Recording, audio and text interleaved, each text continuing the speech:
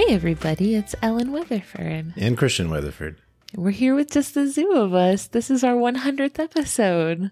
Oh, I didn't bring my party popper in here. If this is your first time joining us, this is not a great episode for you to start with.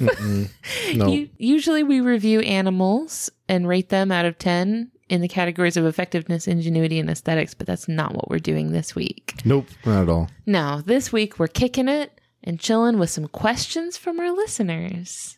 Always fun. Yeah, because I feel like the listeners are really what make the show, you know?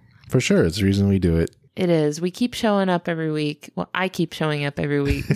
Me every Sometimes. 3-ish Every once weeks. in a while. You pop in from time to time. Yep. But as much as I love talking to you about animals, it's for the listeners. It is. It's for all of you. And so this week, it's more of a two-way conversation because y'all submitted some awesome questions to us on social media. So we'll be answering them today. Oh, and you know what? Last year we did a Q&A episode for our first anniversary. And at that Q&A episode, I did a little update where I talked about like how the show was doing and how things were going. At that update, I want to say we were like right around 20,000 listens to the podcast. We're currently at 78,000 listens. Nice. Yeah. So quite a lot of growth Yes. over the last year. It's going quite well. And I'm tremendously pleased. Couldn't have asked for a more fulfilling journey It's exciting. making this podcast with you, my favorite person. Oh, So do you want to get right into the questions? I suppose so. Okay. I guess we cheated a little bit because we organized these questions and prepared our answers ahead of time. True. Because we do have a small baby and he's sleeping right now. And so we had to kind of give ourselves time ahead of time to think about how we wanted to answer these questions. So you're only getting like good stuff. We've had some time to marinate in these responses. Yeah. Our first question comes to us from Twitter. This is from our friend Sophie Ann. Thank you, Sophie Ann. You're so nice to us. You pop up on our Twitter all the time and you're amazing. Which animal could dominate the world if they A, had opposable thumbs, or B, were 10 times their current size? So my answer for this is like any octopus. Any octopus. Maybe any cephalopod. I feel like cuttlefish maybe have it down. No, I don't think squids could do it. But I think any octopus could easily, if an octopus were 10 times their size, they do not need thumbs. They really don't. They've already got the dexterity covered. But if they were like 10 times their current size, they have the intelligence, they have the dexterity that if they were also huge, I think they would definitely give humans a run for their money. So that's my answer is octopus. Okay. Yeah. What you got? So I spent a lot of time thinking about this one. You did spend a lot of time thinking about it. And I think about this subject a lot in terms of what about humans has us where we stand currently in the pickings. And my honest answer is I don't think there's any animal out there that adding either of these traits would do it with. But if I had to pick one, maybe corvids. They seem like they could get angry enough and be able to figure us out. And they live so closely like alongside us that they've been watching us all this time and they know our routines. They know what makes us tick. Yeah. Because I think our biggest traits that have us where we are in terms of species has more to do with our thought processes than anything. And they have some similar, a lot of things that give us advantages are things like the way we work together with other humans. Crows and ravens and magpies, they all do that. Yeah. Like work together as a team.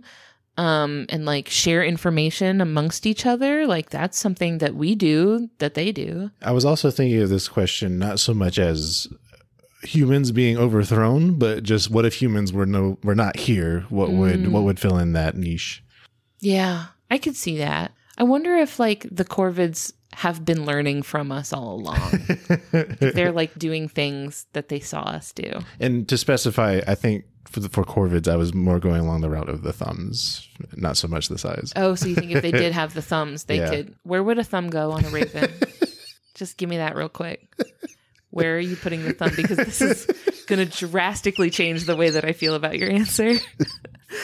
Feet. Okay. Because if you look at the structure on a corvid that is analogous to the hands of a human, it's the wings. Yeah, it would be like kind of where bats have their little digits. A little nub. Yeah. I don't think that would help the bird very much at all if it just had a little thumb dangling off the edge there. Well, I don't know. I didn't see sizes coming in because, like, for example, animals in the ocean that are huge cannot leave the ocean. Not just because they lack the mobility, but because the pressures and gravity upon them without buoyancy of water usually will kill them. I get that. I have seen videos of octopus leaving the ocean for brief periods of time. Yeah. I don't think it's like a size problem for them. I think it's more of just like a respiratory issue for them. Yeah. They can't spend that long out of the water. But yeah, that's a good answer. I think we could spend all day on this question. Yeah. We got to move on. Yeah. Our next question also comes from Twitter. You know what? I'm just going to say right now that like I kind of grouped these all together by the social media platform they came from. Sure. So I'm doing Twitter questions first. Okay. So our next question, also from Twitter, comes from Liv, who has also become quite a good friend and is amazing. Hi, Liv. Liv asks, what are your favorite and least favorite animals that you've covered? My answer is that naturally, just going to get out of the way, I couldn't possibly pick a favorite, but you're making me pick. So the one that I've covered that I think just has the best vibes is the capybara. I just find myself coming back to that one a lot when I need something nice and happy to think about.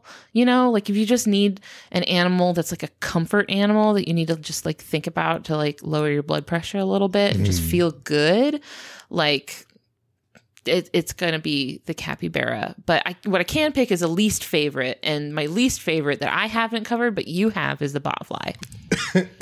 That's funny. Yeah. Why is that, Ellen? Because suck. Literally. More like drill. What's your answer, Christian? So to kind of turn around on you, my favorite was the botfly, actually. All right. Because it kind of set my brand. It did.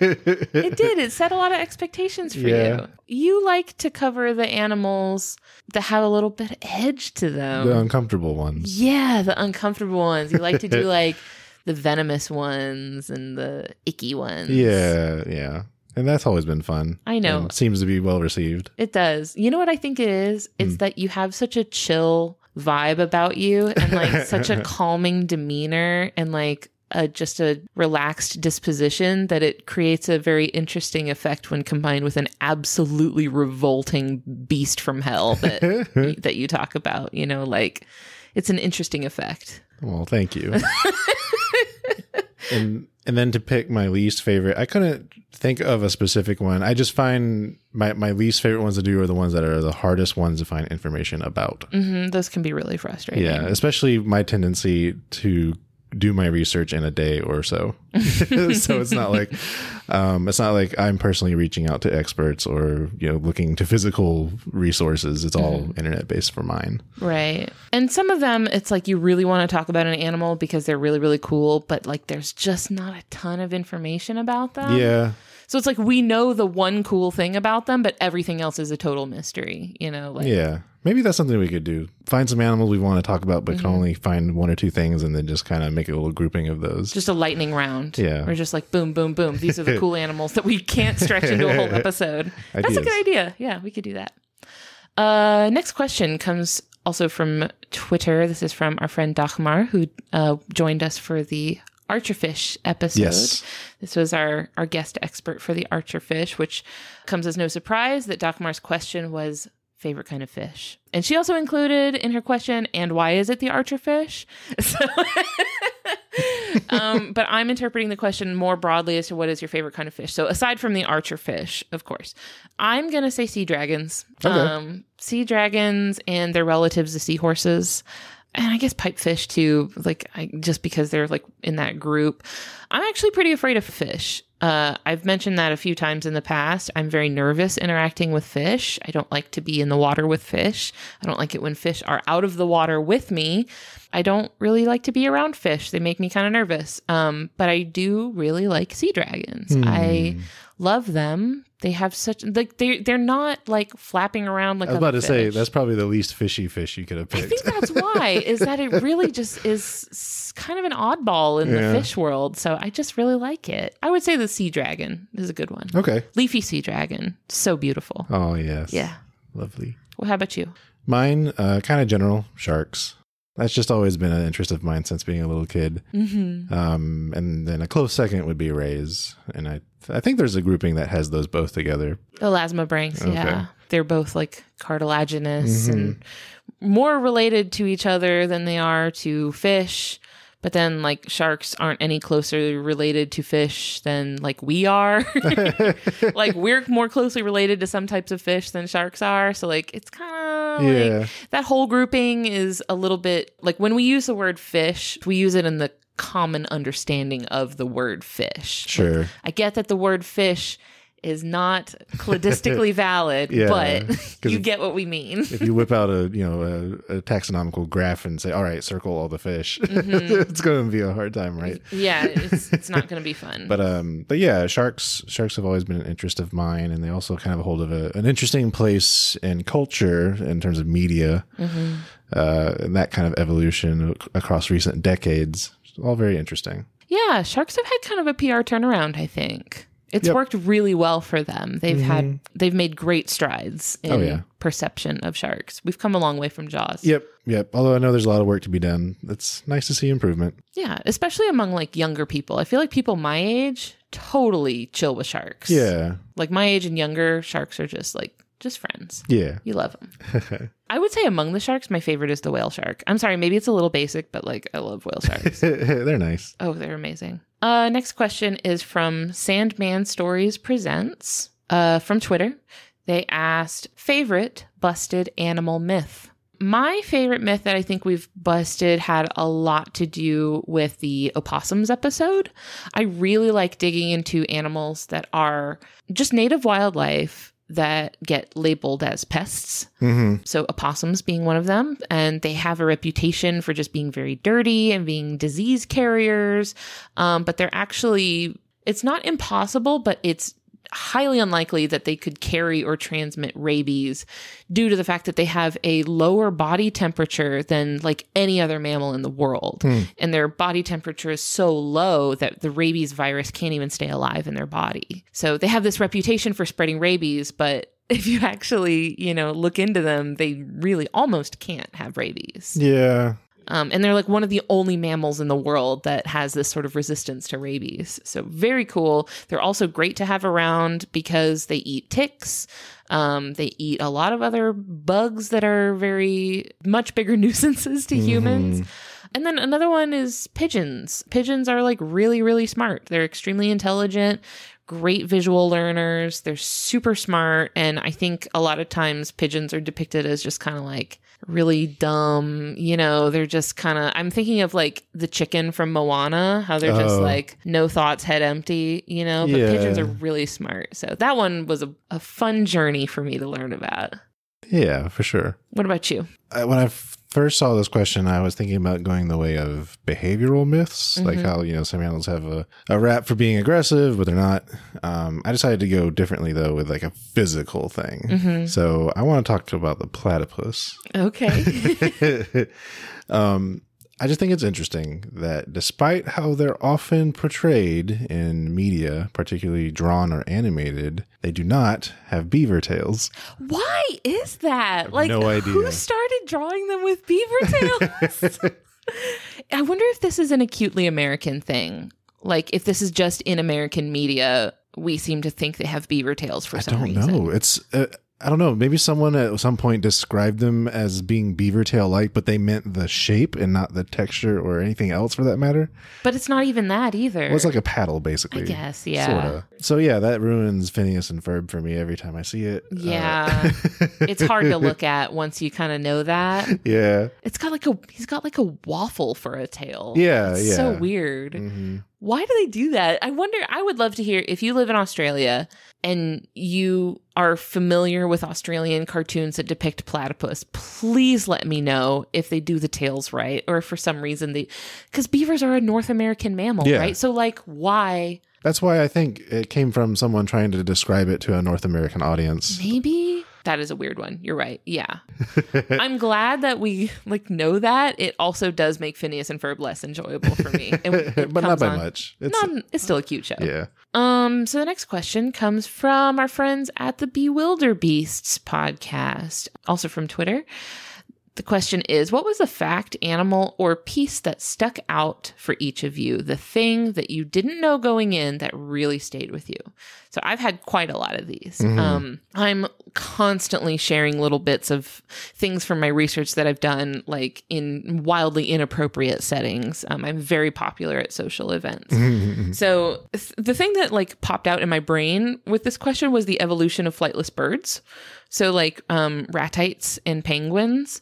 It was really interesting to me that they had this story of evolving from terrestrial dinosaurs that just ran around on the ground to birds that flew in the sky and then back down to the ground. Like they had this power of flight that to humans, I guess, seems like the most overpowered ability imaginable. Like, why would you want to give that up? But they were just responding to what was going on in their environment, like evolving according to like where the predators were. Like if there were predators on the ground, they'd start flying. If there's no predators on the ground, they move down to the ground. And because it's so energetically expensive to fly, so they would it was easier to walk. And there's a big trade-off, right, with the characteristics that are needed to fly, like low bone density, all this stuff. Yeah, so just responding to the ecosystem around them and like deciding to just give up flight to be better on the ground, that's really cool to me. And then that ties into also natural history. I didn't really know a lot about like how geology affects the evolution of animals. I find it really interesting looking into the way that the movement of the continents throughout the history of the Earth affects the dispersal of animal species, right? So something that we talked about that blew my mind was marsupials. And that the reason we have opossums in North America is not that they came up through Beringia, like a lot of other animals, but they came down through South America where they were because South America used to be on a supercontinent with Australia. And they came up from the south instead of across the north like a lot of other animals in North America did. So like thinking about how like animals can get into the craziest places because of the continents drifting apart over millions of years, that is really wild to me. Yeah. Very cool. What's yours? For me, it was learning a little bit about how the eyes of owls work. It is so weird. Yeah. It's not like how you expect it to be. Yeah. So the fact that, they're cone shaped, like they're not eyeballs, they're like cone shaped so that they don't change direction. So that's why they have to move their head anytime they want to change what they're looking at, which I had never noticed personally, although I haven't spent very much time in the presence of actual owls. And I'm not sure I would notice even if I did. I thought that was just very interesting, and it took me on another rabbit hole about vision in general. Yeah, it can kind of stress me out sometimes if I think too hard about how like our brains are decoding signals from our eyeballs. It's all very impressive. Oh yeah, the fact that we're able to do it is mind-blowing in itself. But yeah, owl eyes are wild. Our next question came from the Fox Run Environmental Education Center, another one of our buddies. Their question, this was a great question. I love this. This is, how has the podcast changed your relationship with the natural world and environment? I love this question. This is great. So I do think that I've been a lot more conscientious of how human activity impacts the ecosystem around us, especially when it comes to things like the introduction of invasive species, which I think outside of already like environmentalist communities and stuff, it's not talked about like at all, especially when we live in Florida, which is one of the places in the United States that is the most highly impacted by invasive species other than Hawaii. We've got it all. We've got domestic animals, we've got reptiles, we've got amphibians, we've got all sorts of stuff that's here that did not evolve here. And so it's having some detrimental effects on the ecosystem here. So yeah, I mean, I've just been more thoughtful of how that happens. I'll be outside and I'll see a little frog and I'll look up close and I'll realize it's a Cuban tree frog, and which is an invasive type of frog here in Florida. And I don't have the heart to do anything about it. I leave them alone. But, it makes me think about stuff like that more, definitely. And the other thing is that I do feel like it makes me less afraid of animals. Like there's a lot of animals that I'm really skittish around. I still don't I still don't bother with frogs. They're too jumpy.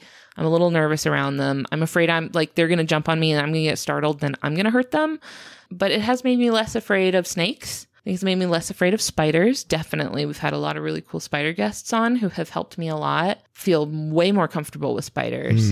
And also recently did an episode on cockroaches that helped me a lot helped me feel so much less panicky around cockroaches. You know, like you see one and like, I used to be like, if I saw a cockroach, I would probably scream. Sure. And be panicked by its presence. And I definitely don't feel like that anymore. Well, that's good. Yeah. For me, yeah, similar in that, when I'm seeing animals now, I think more about where, they sit in the ecosystem and, their place and everything. But also it kind of led me to take a bigger interest in the species that we find in our area, be that, our particular state or just our region of the United States. I just took a bigger interest in those kinds of animals.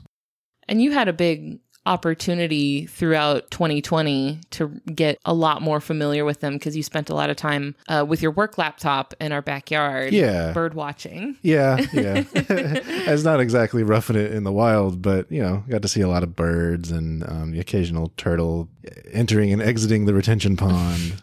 We have seen some very cool animals in our backyard. Yeah. Our backyard is a happening spot for Florida wildlife. Even like animals that I'm pretty sure are not supposed to be there. Yeah, I'm still waiting to see an alligator, but we'll see. I'm sure it's going to happen. To clarify, I've seen plenty of alligators, just not in our backyard. Right.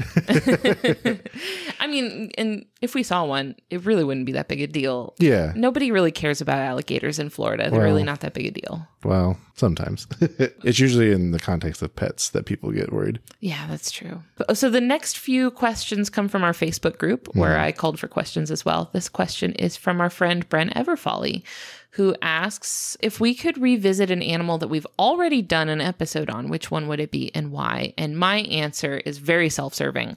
Very, very early on, like episode 5, I think it was, we did an episode on the blue glaucus sea slug, which is a type of nudibranch, which I pronounced nudibranch for the entire episode. It was very embarrassing once I found out that that was not how that is pronounced, and I would very much like a do-over for that. It happens. Love a shot of redemption for that one.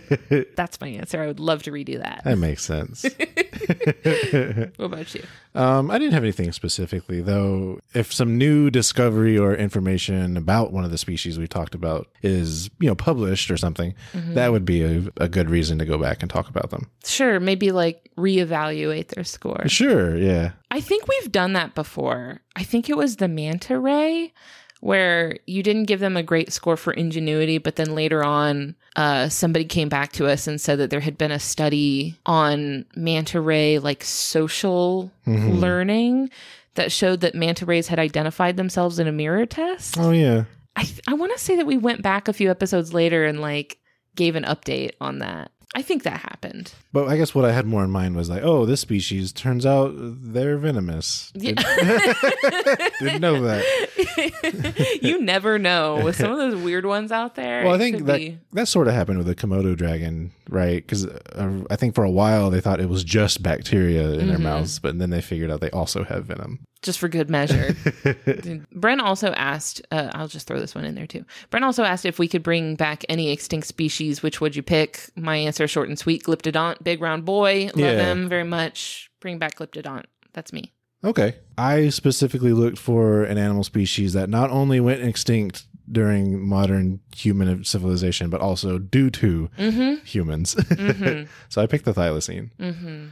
I just think it's wild that there's an extinct species out there that we have photographs of. Yeah, we do. Because usually when you think of extinct species, you're thinking of something from hundreds, thousands, millions of years ago, right? Yeah. I want to say there's like more recent extinct species. Oh, yeah. Like passenger pigeons. But thylacine is definitely like, gosh, if they had lived in like our now times, it would be something you would see in like zoos and stuff. I feel like they would be such a charismatic big pole animal. Yep, for sure. I feel like they would be, in like little kid books about like, here's the animals of Australia. Have we talked about what thylacines are before? In the dingo episode? Okay, yeah. Yeah, we talked about thylacines. So they're carnivorous marsupials, right? Right. Yeah. They look exactly like a dog. Yeah. Like some type of dog or wolf. They look like canids, basically. Yeah. But they're marsupials, which are extremely distant. You know, they're as far as you can get from canids while still being mammals. You know, like dogs are more closely related to like us than they are to thylacine. Like it's a cool example of convergent evolution, how they look so similar and yet are so distantly related. Awesome animal.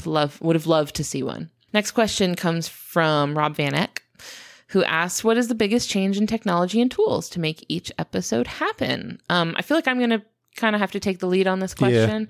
We got better microphones. If you go back and listen to our first couple of episodes, you can tell there's a huge difference because we have nice microphones now. For people who are interested, they are Samson Q2U microphones. They're amazing. I've also started using better recording software. So I use Squadcast for our guest episodes, which records so much better. I used to be recording over Skype or Discord, and that was fine for the time, but it was a huge pain, and Squadcast is so much better. I've also started using Reaper for at-home episodes instead of Audacity, which is a free software, which Audacity worked fine. It worked totally fine. Reaper does something a little bit more intense that I needed, but Audacity, if you're just getting started and you're looking for a software to use to mix your audio or to edit your audio, Audacity is fine. We used it for 2 years. Audacity is great. I also bought an actual mixer for our microphones instead of using both of them as USB microphones and using like a virtual mixer. Yeah, I think those are really the only like tech updates we've had. Otherwise, it's pretty similar. Yeah. I mean, the only thing I wrote here was, of course, you know, you are handling everything hardware and software wise. The only real thing I brought to the table in terms of improvement was maybe microphone technique, because I have a tendency to speak softly, and especially after long breaks of having not recorded. Yeah, Christian has a very quiet voice. Yeah. Conversationally, I guess. And by contrast, I have a very loud voice. So no, you're just spirited. Okay. So it's funny because when I record both of us at the same time, our levels look ridiculous. I'm super, super, super nerfed, and like Chris's volume is blown out as loud as it can go. Yeah, that's another use of the mixer, either software or hardware, is just separate gain levels for the microphones. Making sure we're both audible and I'm not screaming over Christian. Next question comes from Kevin Buxtons, who Kevin asks, when you visit a zoo or aquarium, what are your favorite animals to see and your favorite types of exhibits? Tigers. Okay.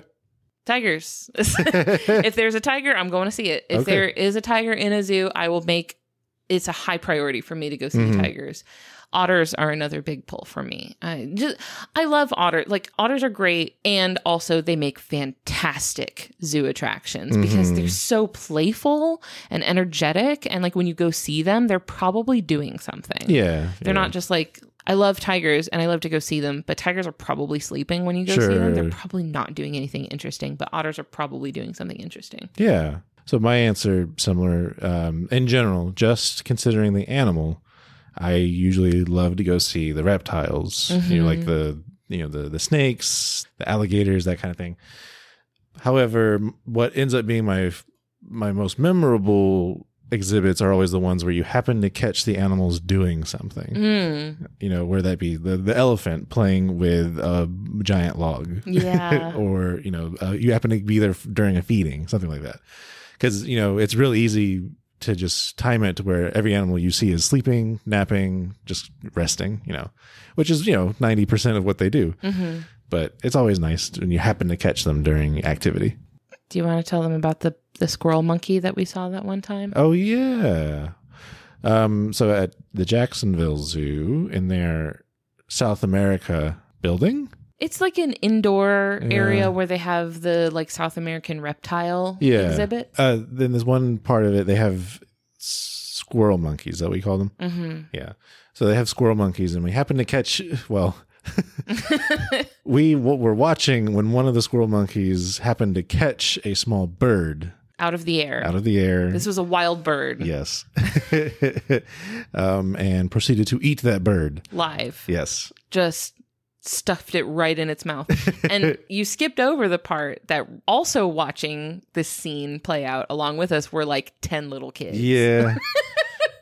Who started screaming. Yeah. I won't go into detail because of our audience, but it was graphic. Yeah. And it was right in front of the window too. This was not like off in the background. So it's like, oh, maybe they didn't see. No. Like, because the monkey had been right up against the window and was like being really, really cute. So he already had everybody's attention. And so right as everybody was looking at this monkey, he just grabs a bird out of the air and eats it live. Yep. Oh my gosh, that was unforgettable. I always bring it up every time too, since that we. I know it's one of those things that like every time I see that exhibit, we've been more times than I can count since then. But gosh, it was very impactful. Yeah. But you know what? That's how you remember that monkeys are omnivores. Yeah. True. Those kids will never forget. Next question comes from our friend Christina Sanders on Facebook. Christina asks, can Isaac tell me more about animals? If you've been listening for a while, Isaac is my son. He is 7 years old now. And last year for April Fool's Day / his birthday, he did an episode on an animal that is definitely very much real. And he definitely did not make up with his imagination, called the Doomerang. So he does desperately want to begin his own podcast now about video games. He would love to be on any sort of recorded media. He loves that stuff. He thrives on attention. I may let him record something like maybe an intro or outro or some sort of bumper or something like that. You know, I may let him record some sort of element for the show. I'm sure that will not be the last you've heard of him. Oh, yeah. He's a huge ham, and I will pass on the message that y'all want to hear more from him. Next question is from Claire Spiller, who is a great artist. Actually, I've got a couple of prints that Claire sent that I bought from Claire's Etsy store behind me. They're really, really good. Nice posters. One of them listing pigeons of the world, and the other one listing like a whole illustrations of all these different venomous and poisonous animals throughout the world. Actually, the blue-ringed octopus is on there. Yeah, I saw that. Claire's a very talented artist. I love her work. And she asked, if you could dedicate your life to studying and working with any animal, which would you choose? So naturally, this would be really difficult for me to pick one. I feel like I would take any opportunity I was offered, literally just like any opportunity. If they were like, you got to go work with dung beetles, I would probably be like, all right, well, sign me up. I would love to do something that would allow me to work with a large animal, particularly like a rhino or a giraffe or something like that, because I feel like being up close to them feels really humbling. Like that's just a very moving experience to be up close and personal with like a very, very large animal. It feels like knowing what it was like for dinosaurs to be walking around like that. I know that they're not related to dinosaurs. Sure. But, you know, that's just what it feels like to me, is like this huge beast just kind of hulking around just feels to me very like, it's a great feeling. I've been in situations where I was up close and kind of personal with like large ungulates like that. Yeah. It's really cool. So I think I would like to do something with like a large herbivore, some sort of large ungulate. That's nice. Yeah. What you got? Sharks again. We're back to sharks. Yeah. Because I grew up in the era of what I refer to as the golden years of all of the animal-based television channels. Steve Irwin. Right. Jeff Corwin. I recall things like Zaboomafoo and stuff like that, but I was engrossed in, you know, Steve Irwin and everything he was doing. That defines a large part of my childhood. Yeah. And we live in Florida, where we're pretty close to the coast of the Atlantic Ocean. And, you know, we're kind of around, we're not like, we don't see sharks like often, but they're close by. Yeah. You know, so like if there was an animal that you were going to study, sharks would be a pretty accessible one for where we live. Yeah, for sure. Yeah. And for a while, you know, as a kid, had you asked me what did I want to be when I grew up, you know, marine biologist was up there. Oh, yeah, definitely. I wanted to be a zoologist for most of my childhood. You can see that did not pan out. I'm very happy with the career that I have now. I work at a really great nonprofit. They do social services and like mental health support and sexual health and stuff for LGBTQ youth. I love it there. I love where I work. I'm very happy there. And I feel like this podcast lets me kind of live out that sort of zoologist dream, I guess. Be like, it's just like an outlet for that sort of old childhood passion. You know? Yeah. Hey y'all, real quick moment before we move on to the rest of our questions to say thank you to our patrons on Patreon who support us and keep the show going. This week, we'd like to extend our warmest gratitude to the Mad Scientist podcast, Randall Bayman, Britt Vikstrom, Jacob Schick, Sarah Peterson, Dalton Weeks, April Kamick, Vikram Baliga, Julie Gilson, Paul Chomo, Christina Sanders, and Brianna Feinberg. Thank you all so much for being there for us. I also have a quick, fun little treat. I have a message from our dear friend and former guest expert, Dr. One Pagan, who joined us for episode 59 on planarians. He was so kind as to send us a sweet little message as a congratulations on our 100th episode. So if his voice sounds familiar to you, you have heard him talk about flatworms before. If it doesn't sound familiar to you, go back to episode 59 and listen to him share knowledge about these cool little worms. So thank you, Dr. Pagan, and thank you all for listening. Let's hear from our friend and get back to our questions. Thanks, everybody.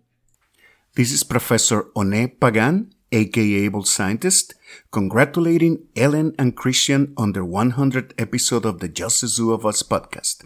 Here's to the next 100 episodes. Keep it up, guys, because you're freaking awesome. Next question comes from Jack Vest on Facebook. Jack asks, if you could give yourself any animal trait or characteristic, what would it be and why? My answer is that I would like to shoot blood out of my eyeballs, like the Texas horned lizard. So, refresh me. What is the purpose there? It's like a threat response. Okay. If they're being like harassed by a predator or something and they can't get away, they can like constrict blood vessels around their eyes that squeezes blood out of their eyes and shoots it at the predator to blind them and allow them to escape. Okay. Yeah, it's particularly useful against coyotes and foxes and stuff like that. Not particularly useful against birds, but but it works really well on mammalian predators. So it's a threat response. Okay. That's all it is. But I would also love to be able to do that. If someone that I don't care to speak with is attempting to interface with me, then I could just... Pss, pss. You'd have to take your glasses off first. Oh, shoot, you're right. Oh, no. But then you forget. And just Who's that? Is it Cyclops in the X-Men that he lowers his glasses and shoots laser beams out of his eyes? Yeah, sometimes. That's me with streams of blood that I shoot out of my eyeballs. I need to stop referencing superhero franchises that I have no information about. I have not very much more than that. So what animal trait would you like to have? Bioelectricity. So, for example, electric eel. So, not actual eel, but, the knife fish family. Sure. Zip zap. Yeah. I think that'd be neat. How would you use this power? Like what? To enforce my personal bubble. Okay. I guess what I was really asking is, where would the electricity come from and emanate from? Are you talking like shooting it out with your hands? Just kind of discharging with your whole body? I mean, it would have to be similar physics to how it works for actual animals that use it. So it usually doesn't jump across air. Like it doesn't really make it across an air gap for the kind of electricity we're talking about. But it does travel through water in close proximity and anything that physically touches it. Okay. So you can zip zap something that's touching you. Yeah. So I don't know. In the supermarket, people getting too close. Back up. You just got a built-in taser ready to go. A built-in 6-foot enforcement. That's a good one. We both went with animal powers that would basically just enforce personal boundaries. I might take a shot at fishing. Just jump into the pond. Oh, that's cheating. Tell that to the electric eel. I will. Oh, geez. Okay. Next question is from Spencer Seams. Spencer asks, if you could be any animal that you covered for a day, which one? I said probably a bearded vulture because they're so cool. They soar up high in the mountains, which means you're going to get great views. Mm-hmm. They're up in, the mountains in Europe and seeing some just amazing stuff from up there. They soar over the cliffs. They're big enough that they don't really have to worry about predators. So this would be like, if I was having like a day in the life experience, this seems like a chill hang. Like this seems like one that I wouldn't be spending the whole time like evading predators or hiding, or seems like a pretty relaxed day. Just flying around, looking at mountains, eating bones. That's it. It's a good day. Okay. I would love a day as a bearded vulture. Well, to up the ante on your relaxation day, I've picked the immortal jellyfish. So no thoughts, head empty. You're not trying to think. You're not trying to move. You're trying to just exist. Float around, eat, contemplate the continuity of my own existence. The eternal, endless continuity. Ship of Theseus type thing. I think when we were watching WandaVision, and when Vision said, "Have you heard of the Ship of Theseus?" and you went, "Oh, here we go." I was half expecting them to float over to the shelf of books because they were in a library for that scene. Oh yeah, just pull out some reference material. You're like, oh geez, here we go again. And Spencer also asked, how long do you plan on going? I'm assuming with the podcast. I'm assuming you did not mean how long do we plan on existing on this planet. I said indefinitely. I mean, I'm going to go until it's not fun anymore. You know, like it's a fun and rewarding experience for me. And I'm just going to keep doing it and as long as it is a fun and rewarding experience for me. All right. Yeah. I put until you're tired of me. I have horrible news for you. I'm not stuck in here with you. I'm stuck in here with me. I won't quit. I'll just wait until I'm fired. Are you going to keep doing a progressively worse and worse job until eventually I have to tell you that we're downsizing? Oh man, cutting our workforce by 50%. How awkward would it be though if I cut you from the podcast and then brought on another host? Next question comes from Bo Gant. Bo asked, the animal that you absolutely positively under no earthly or heavenly circumstance would ever do a show on. I said humans. Yeah. I'm not trying to live that life, really. Just not trying to do it. It would be really cool to have a sit down with like some sort of like anthropologist that maybe would talk about like how humans evolved with respect to other primates and like what adaptations early like ancestors of humans underwent to adapt to different things than other primates. I'm super interested in all of that stuff, but I do see where there would be a lot of opportunity there for it to get really problematic really fast. So I'm just going to leave humans out of it entirely. Yeah. That's me. I'm not doing humans. Okay. For me, I said any animal whose entire research or facts would fit within a single paragraph. Yeah. So kind of calling back to that one point I made about the animals that are really hard to do because there's just not a lot of information out there about them.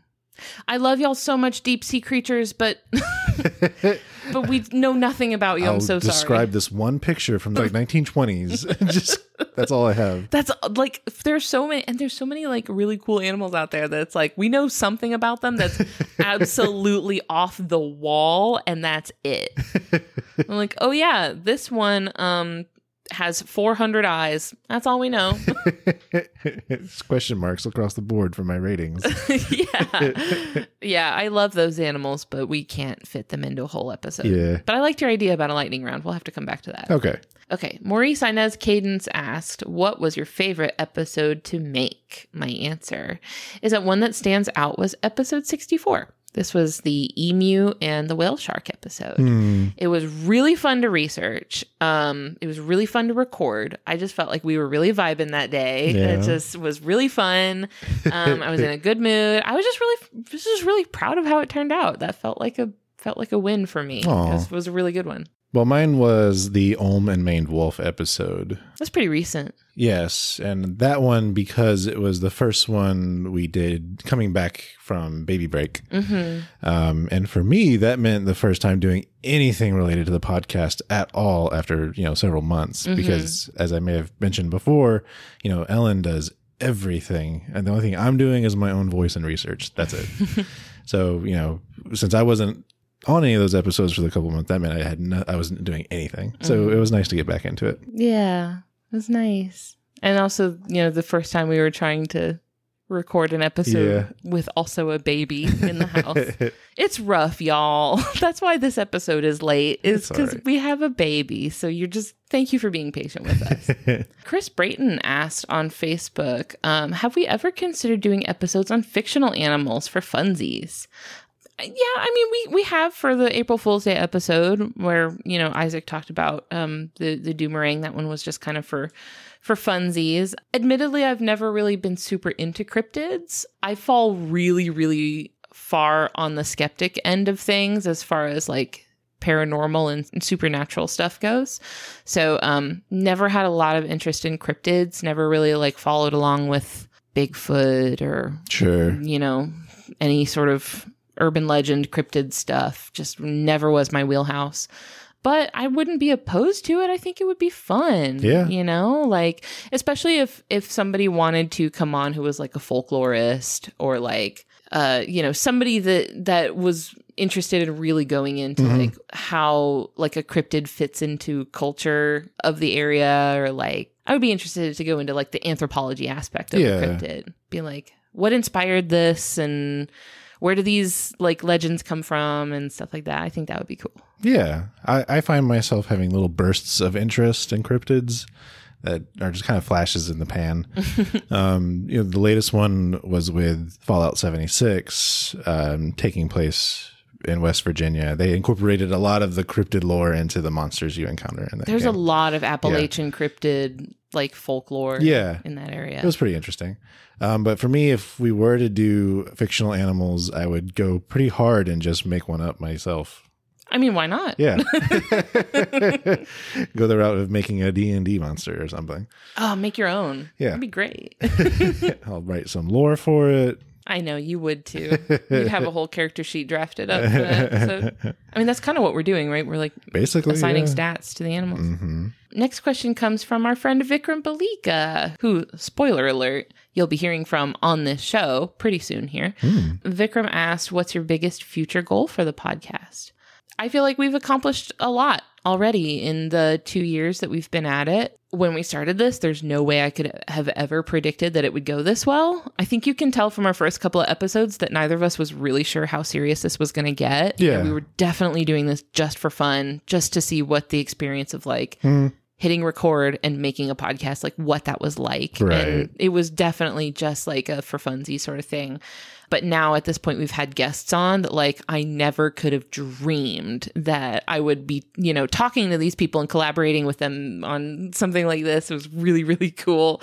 I've made friends, I've connected with a lot of really amazing people. And just overall, I would consider the podcast as it's been so far a pretty huge success. Oh, yeah. Especially for being you and me, a couple of randos, like we don't have media connections. We didn't have academic connections, no science, like no connections in like scientific communities or science communication or media or anything like that, to go from absolute scratch. Are starting off with literally just like our friends and like a couple of immediate family members, maybe, to where it is now. I feel like overall it's been very successful. We do have some stuff that we're working on behind the scenes that I'm not going to jinx by saying anything about it. But we do have some pursuits. We have pursuits that we're working on that are going to be very exciting. And that's all I'm going to really say about it because I don't want to jinx anything. Yeah. But yeah, mostly I just want to keep doing what we're doing because I really love it. I just want to keep making it, I'm just quite pleased with it. You should be. Thank you. It's gone great. Oh, we have one last question. And this is a really good question. This comes from our friends Beyond Blathers, who is another podcast about animals, about specifically the animals in the video game Animal Crossing New Horizons. And they asked over on Instagram, what's your favorite video game? Because they're about like the animals in a video game. Yeah. So you can see the connection there. Yeah. So I am going to say, this is obviously a tough question for me. I've spent many thousands of hours playing video games in my life. I've played very many video games. And I've developed very intense emotional connections with a lot of video games. So it is gut-wrenching to pick a favorite. But I think as an individual standalone game, I would say Horizon Zero Dawn is my favorite video game. Okay. Because I feel like that is the game that I have been the most holistically impressed by. So what I mean by that is that it really has everything that I want from a video game. So it has a compelling narrative. It has a whole cast of interesting characters. Like, it has beautiful graphics and also gorgeous music. So it's like, it's a very pleasant aesthetic experience also, on top of all of these other like great compelling elements of the narrative. But also the gameplay is really enjoyable. Like, I feel like sometimes I can get bored with narrative heavy games because they focus so much on the narrative that I get bored with like sitting through dialogue, and I'm like, I want the gameplay to be fun. And it really is. It's so good. They have this sprawling map that's really exciting to explore. It's huge, and there's like a really diverse landscape with lots of different areas. So you've got like a forest and a desert and like icy, snowy parts and like a jungle with like ruins that have been overgrown. It's just really satisfying to play, and it's got Zoids in it. Like, what more do you want? Like, I feel like that, you know, obviously I've spent thousands of hours playing, you know, Pokemon games, Fallout games, the Skyrim games. There's a lot of games I've spent a lot of time playing that I've been really happy about and pleased with, that have played a huge role in my life. But I would say that Horizon Zero Dawn is my favorite. Nice. Yeah. What about you? I couldn't pick a specific one. So I just talk about the ones I tend to enjoy. And those are usually RPGs. So, you know, again, Skyrim, Final Fantasy VII Remake, and the original Mass Effect, Fallout, those kind of games. You've been on a Mass Effect binge. Yeah, because they released what they call the Legendary Edition, which is just a remaster of the first 3 games. But I also enjoyed Andromeda, personally. I know that's sometimes a controversial take. An outlier, though, is Overwatch. And I say outlier because I'm not otherwise into strictly first-person shooters. For example, I haven't touched a Call of Duty game in maybe a decade. Then, of course, an occasional story-driven, more linear game comes along that really sticks with me. So these are things like Detroit Become Human and Lone Echo. Which one was Lone Echo? Lone Echo is a space game for VR headsets. Oh, yeah. Where you are a robot in space in a structure that is orbiting Saturn, if I remember correctly. And the whole thing is you have to move around by using your hands, pushing off walls and stuff. So that whole mechanic was just perfect. The aesthetics, you know, lost in space, perfect. The story was very compelling too. So it was fun to watch you play sometimes. Yeah. Since I think people listening may be inclined to have an interest in the intersection between wildlife and video games. Yeah. I will plug a few wildlife heavy video games. I played one a couple days ago, really short, cozy, comfy, sweet, adorable little game called Alba. It's called like Alba, a wildlife adventure, I think is what it's called. And the whole game is just, you're this little girl on an island that is, I believe, off the coast of Spain. And you explore this island and you take photos of the wildlife that lives there, and you document the wildlife, and you like clean up the island and rescue animals that like have their heads stuck in soda can, you know, the little plastic rings from soda cans, you know, like it's not a challenging game. It's definitely a feel good, relaxing video game. Alba. It's really, really cute. Abzu is a favorite of both of ours. We both really enjoyed Abzu. That was very good. Once again, not a challenging game. This is a game you're going to play if you're just trying to hang out. Like, you're just trying to have a good time. Yeah. Very immersive. This Abzu is a game. ABZU is how it's spelled. And the whole game is you just explore this like underwater environment and look at fish. That's the whole game. Yeah, that's it. It sounds so boring when I describe it that way, but it's really good. And Beyond Blue, which Christian played. I didn't play it myself, but I watched you play it. It was interesting, yeah. Yeah, more of an educational game than the other ones. I played in the couple weeks that it had been released. My only critique was they didn't quite design the sperm whales correctly with the placement of their blowholes. Oh, interesting. Yeah. So one of the facts I brought up when we talked about sperm whales is that it's not centered on their head. It's skewed to one side. And they got them smack dab in the middle, huh? Yeah. From what I remember, at least. And they may have updated it since then. I don't know. I hope so. But that's more of an educational game than the other ones. Like the other ones are kind of more about just like appreciating and exploring and like experiencing. But Beyond Blue is very much like you're learning a lot in the game. Yeah. So it also comes in with a late game punch to the feels. So it does. Well, don't say too much about it. So that's all the questions. Yeah. Thanks, everybody, for the questions. These were really good ones. Yeah, lots of fun. Yeah, I like just hanging out with you and talking. It's always fun. You're nice to talk to. People that don't know you in real life and that only know you from listening to this podcast might not know, but you're exactly like this off mic. Like sometimes people ask me, like, if you're like this, like outside of the podcast, or if this is like your on mic persona. No, yeah. This is my in private, comfortable persona. This is very much. This is your just your at home personality. Yep. Yeah, you really are this chill in real life. Sometimes people ask me like if you're like wild off the mic. No, this is just what you see is what you get. Thanks, Christian.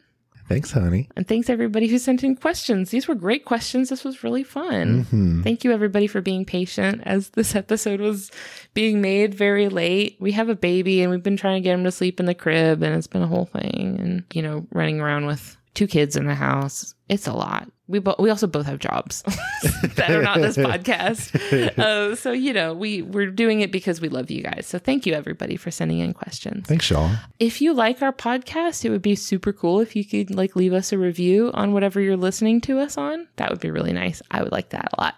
Makes me really happy when we get a nice, good review. It's so good. You can find us on social media.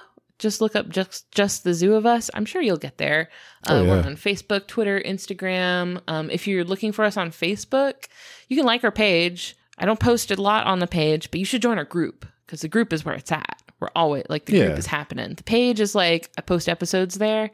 The group though is where we're hanging out. So come join our Facebook group. Hang out with us on social media.